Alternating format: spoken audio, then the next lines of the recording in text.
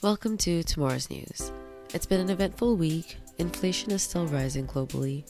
The Federal Reserve has increased rates for the fourth time. The markets have rallied so far, but will that hold? Here's what Gavin has to say about tomorrow's news. Look, I think the most important thing to watch out for is actually what happens between, it's now 6 p.m. in Sydney. I'm going to call it in the next 12 hours. Okay, between 6 p.m. Sydney and 6 a.m. Sydney. And 6 a.m. Sydney is 4 p.m. in the US. And that's because for the last few FOMC meetings, stocks have pumped and the next day stocks have dumped. Okay? If that happens, well, it's just what happens. If that doesn't happen, we are in a new paradigm.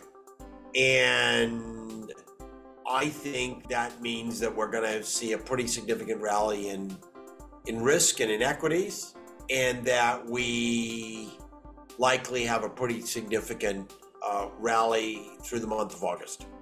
If we dump again, I think all bets are off and we're back to probably trying to retest some old lows and maybe we even go lower. But my bet, by the way, is it's different this time. Guess we'll find out soon. Well, you'll know in 12 hours.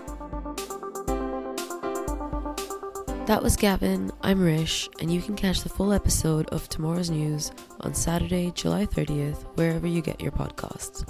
For more conversations like these, join the PFA Discord server at the link in the description.